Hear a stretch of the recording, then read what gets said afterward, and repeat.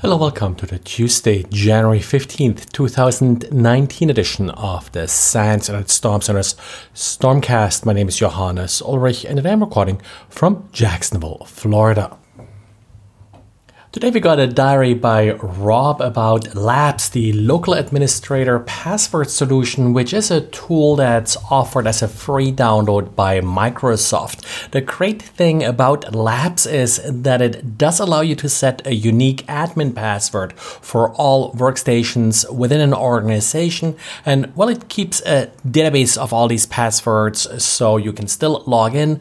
But if one of these workstations gets compromised, the attacker will only get the admin password for this particular workstation, and the attacker won't be able to then connect to other systems in your network using these credentials.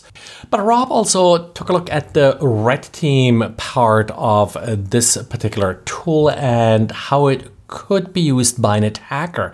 Well, if you're using Labs, then of course administrators somehow need to have access to these passwords, and Labs provides for that. So if an attacker is able to access one of these IT administrator passwords, maybe a help desk password, then they may have access to the Labs database, which of course stores all the passwords for all of your systems in clear text.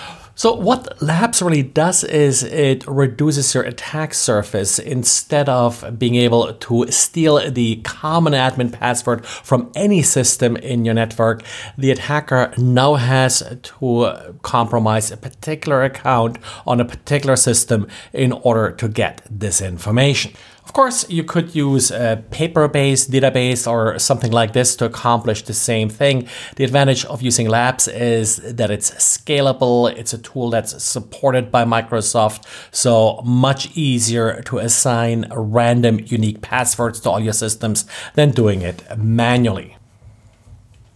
And last week, Intel released an interesting patch for its software guard extension, or SGX. SGX allows software to define secure enclaves in memory. So if you're doing something security sensitive, you can define one of these SGX enclaves, and even administrators on the system shouldn't be able to access this memory.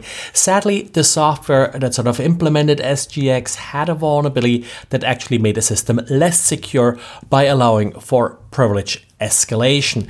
This vulnerability has been patched now, so if you're using SGX, do apply this patch from Intel. It may easily have been missed given that we had Patch Tuesday last week.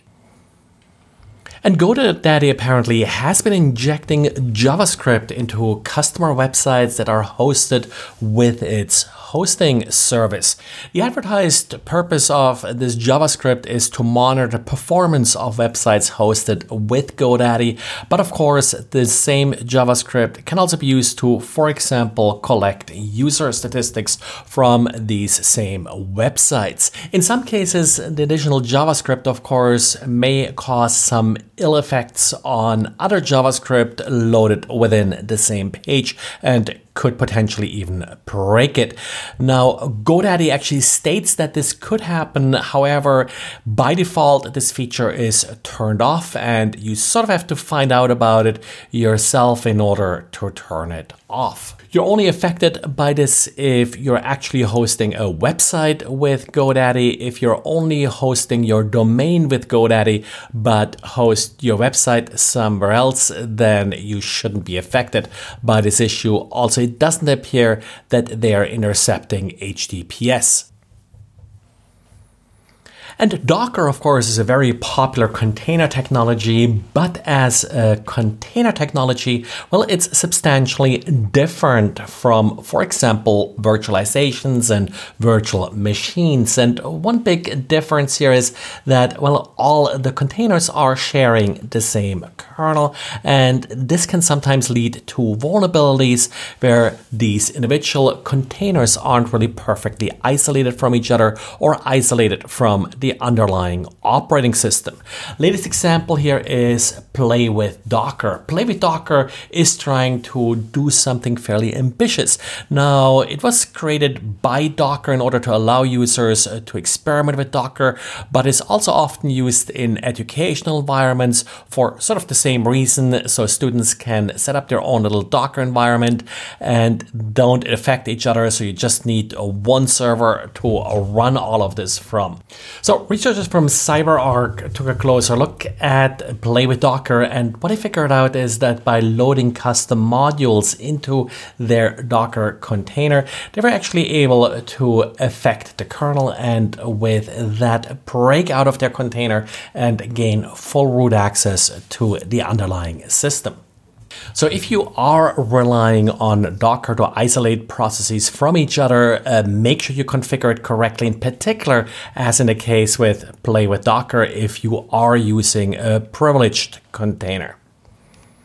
Well, and this is it for today. So thanks again for listening and talk to you again tomorrow. Bye.